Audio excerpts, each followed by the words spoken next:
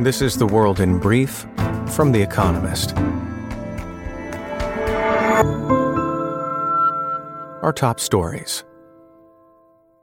Rishi Sunak officially became Prime Minister of Britain, the third this year, after meeting with King Charles III. He promised to unite our country not with words but with action, and to fix some mistakes made by Liz Truss, his predecessor and Britain's shortest-serving Prime Minister. As Mr. Sunak assembles his new cabinet, he has reappointed the Chancellor, Jeremy Hunt, who reversed most of Miss Truss's disastrous mini-budget. The pound rallied, and the yields on 30-year government bonds fell to levels before plans for unfunded tax cuts rattled markets. Russia redoubled its warnings about Ukraine supposedly preparing to use a dirty bomb, a radiation-dispersing explosive, and said it would raise them before the UN Security Council on Tuesday.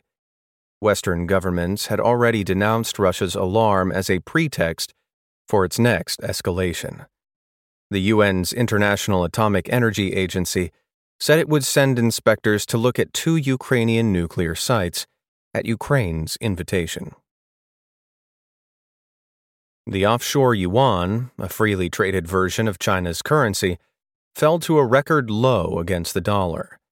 The yuan proper sank too, reaching its lowest level in 14 years after China's central bank lowered the band at which it is allowed to trade. On Monday, there was a worldwide sell-off of Chinese tech stocks in reaction to President Xi Jinping's tightening grip on power. A Russian court upheld a 9-year jail sentence for Brittney Griner, an American basketball player convicted of drug possession and smuggling. The 2-time Olympic gold medalist has been detained since February, when cannabis oil was found in her luggage, which she called an honest mistake. The Biden administration has unsuccessfully pushed for Ms. Griner's release. She is now bound for a distant Russian penal colony. Jamie Dimon, the former boss of J.P. Morgan Chase, said he believes that America and Saudi Arabia will remain allies despite recent tensions. Mr. Dimon is currently in Riyadh, Saudi Arabia's capital, for the Future Investment Initiative conference. American bankers have flocked to Davos in the desert, but officials from the Biden administration are notably absent amid a continued spat over oil production. HSBC named George Elhedery as its new chief financial officer, causing speculation that he will eventually replace Noel Quinn, the chief executive. Europe's largest bank also reported a bump in quarterly profits on the back of rising global interest rates. Its net interest income increased by a third to $8.6 billion from July to September, and pre-tax profit at $6.5 billion beat expectations. Opposition groups in Myanmar reported that the army killed at least 50 civilians in airstrikes against a concert-going crowd. The event was being held to celebrate the 62nd anniversary of the Kachin Independence Organization, a separatist group with an armed wing that has backed the broader-based uprising against Myanmar's junta. Survivors said they saw 3 fighter jets drop bombs.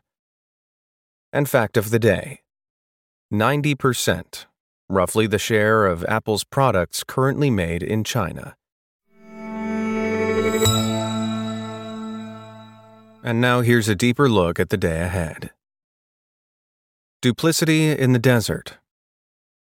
The Future Investment Initiative, a talkfest for business people, investors, and government leaders, dubbed Davos in the Desert, is running until Thursday in Saudi Arabia, with a theme of investing in humanity, enabling a new global order, and session titles like The Humanoid Economy. The event promises the same kind of high-sounding gibberish as its Swiss cousin. It primarily serves to add a glossy sheen to the oil-rich kingdom and help its elite network with global bosses. America has not sent government delegates. They said they didn't want to, while the conference's organizer claimed they were not invited. The two countries recently had a public spat over the kingdom's support of a production cut by the OPEC Plus oil cartel, a move that benefits Russia, a fellow member. Still, bosses of American businesses such as J.P. Morgan Chase and Bridgewater have turned up, eager to cash in on the boom underway in the Gulf. Despite its distasteful record of despotism, the kingdom's riches continue to prove irresistible. Thailand legalizes abortion. As several countries tighten access to abortions, Thailand is doing the opposite, loosening its once restrictive laws to be among the most liberal in Southeast Asia. It has one of the highest rates of teenage pregnancy among middle-income countries and has long waged a losing battle against back-alley procedures. The WHO estimates that the official number of abortions, around 30,000 every year, is just a tenth of the real figure. But in 2020, Thailand's constitutional court ruled that banning abortion violated equal rights for men and women, as well as the rights to life and liberty. Last year, as a first step, the government legalized procedures performed during the first trimester of pregnancy. From Thursday, women who are no more than 20 weeks into their pregnancies will be able to seek abortions in 110 public hospitals and clinics across the country, after a consultation with a doctor. Rishi Sunak's unflashy start as Prime Minister. Rishi Sunak became Britain's Prime Minister on Tuesday after an appointment with King Charles III. It is shaping up to be an unflashy premiership shorn of the grand ideological visions of his predecessors. Speaking in Downing Street, Mr. Sunak said that his priority would be to restore Britain's stability in the face of a profound economic crisis. He promised to fix the mistakes of his predecessor, Liz Truss, whose mini-budget sparked a sell-off of Britain's debt and currency. His cabinet is stuffed with former ministers, many returning to their previous jobs, including James Cleverly, the Foreign Secretary, and Suella Braverman, the Home Secretary. His office wants those appointments to project unity, experience, and continuity. But it also reflects how, after his two predecessors were deposed in quick succession, Mr. Sunak would rather not make powerful enemies by shaking things up. Deutsche Bank still cannot find its stride. At first, it looked like a reprieve. In April, Deutsche Bank reported its highest quarterly profits in almost a decade after years spent fighting legal scandals and dumping its unwanted assets to cut losses. Yet within 48 hours, police had raided the bank's headquarters in Frankfurt in another money laundering investigation. On Wednesday, Germany's biggest bank is reporting again. Boosted by rising interest rates, it is expected to register profits for a ninth consecutive quarter. But that has not assuaged investors spooked by the continued legal troubles. Police returned for another raid in May and again last week in connection to a continuing tax fraud case. The bank's share price fluctuates around a fifth lower than 1 year ago. It has been a bumpy road in other ways, too. In July, the bank ditched its cost-cutting targets, citing the unforeseen costs of the war in Ukraine and its litigation expenses. The past quarter has not felt like a new leaf. The art of climate protest. On Sunday, climate activists glued themselves to the Abbey Road crossing in London, made famous by the Beatles. On Monday, 4 more were arrested for smearing cake on a waxwork of King Charles III at Madame Tussauds.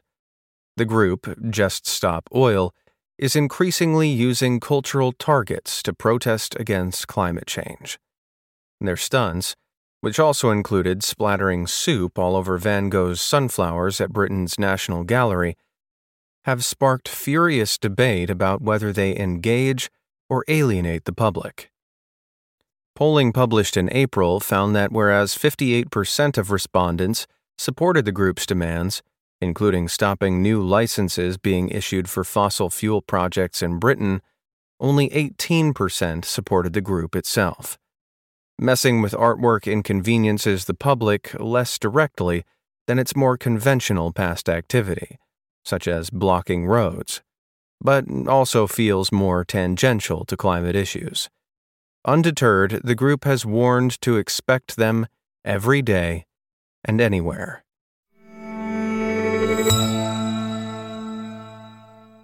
Daily Quiz. Our baristas will serve you a new question each day this week. On Friday, your challenge is to give us all 5 answers and, as important, tell us the connecting theme. Email your responses and include mention of your home city and country by 1700 BST on Friday to quizespresso@economist.com. We'll pick randomly from those with the right answers and crown one winner per continent on Saturday. Wednesday. Which Supreme Court justice died in September 2020? Tuesday. Which philosopher wrote the essay The Hedgehog and the Fox?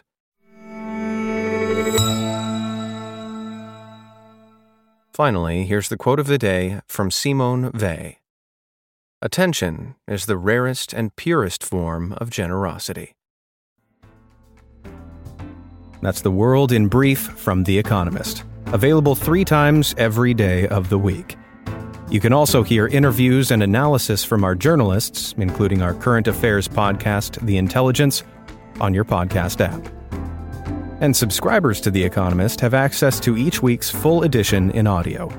Just download the Economist app to start listening.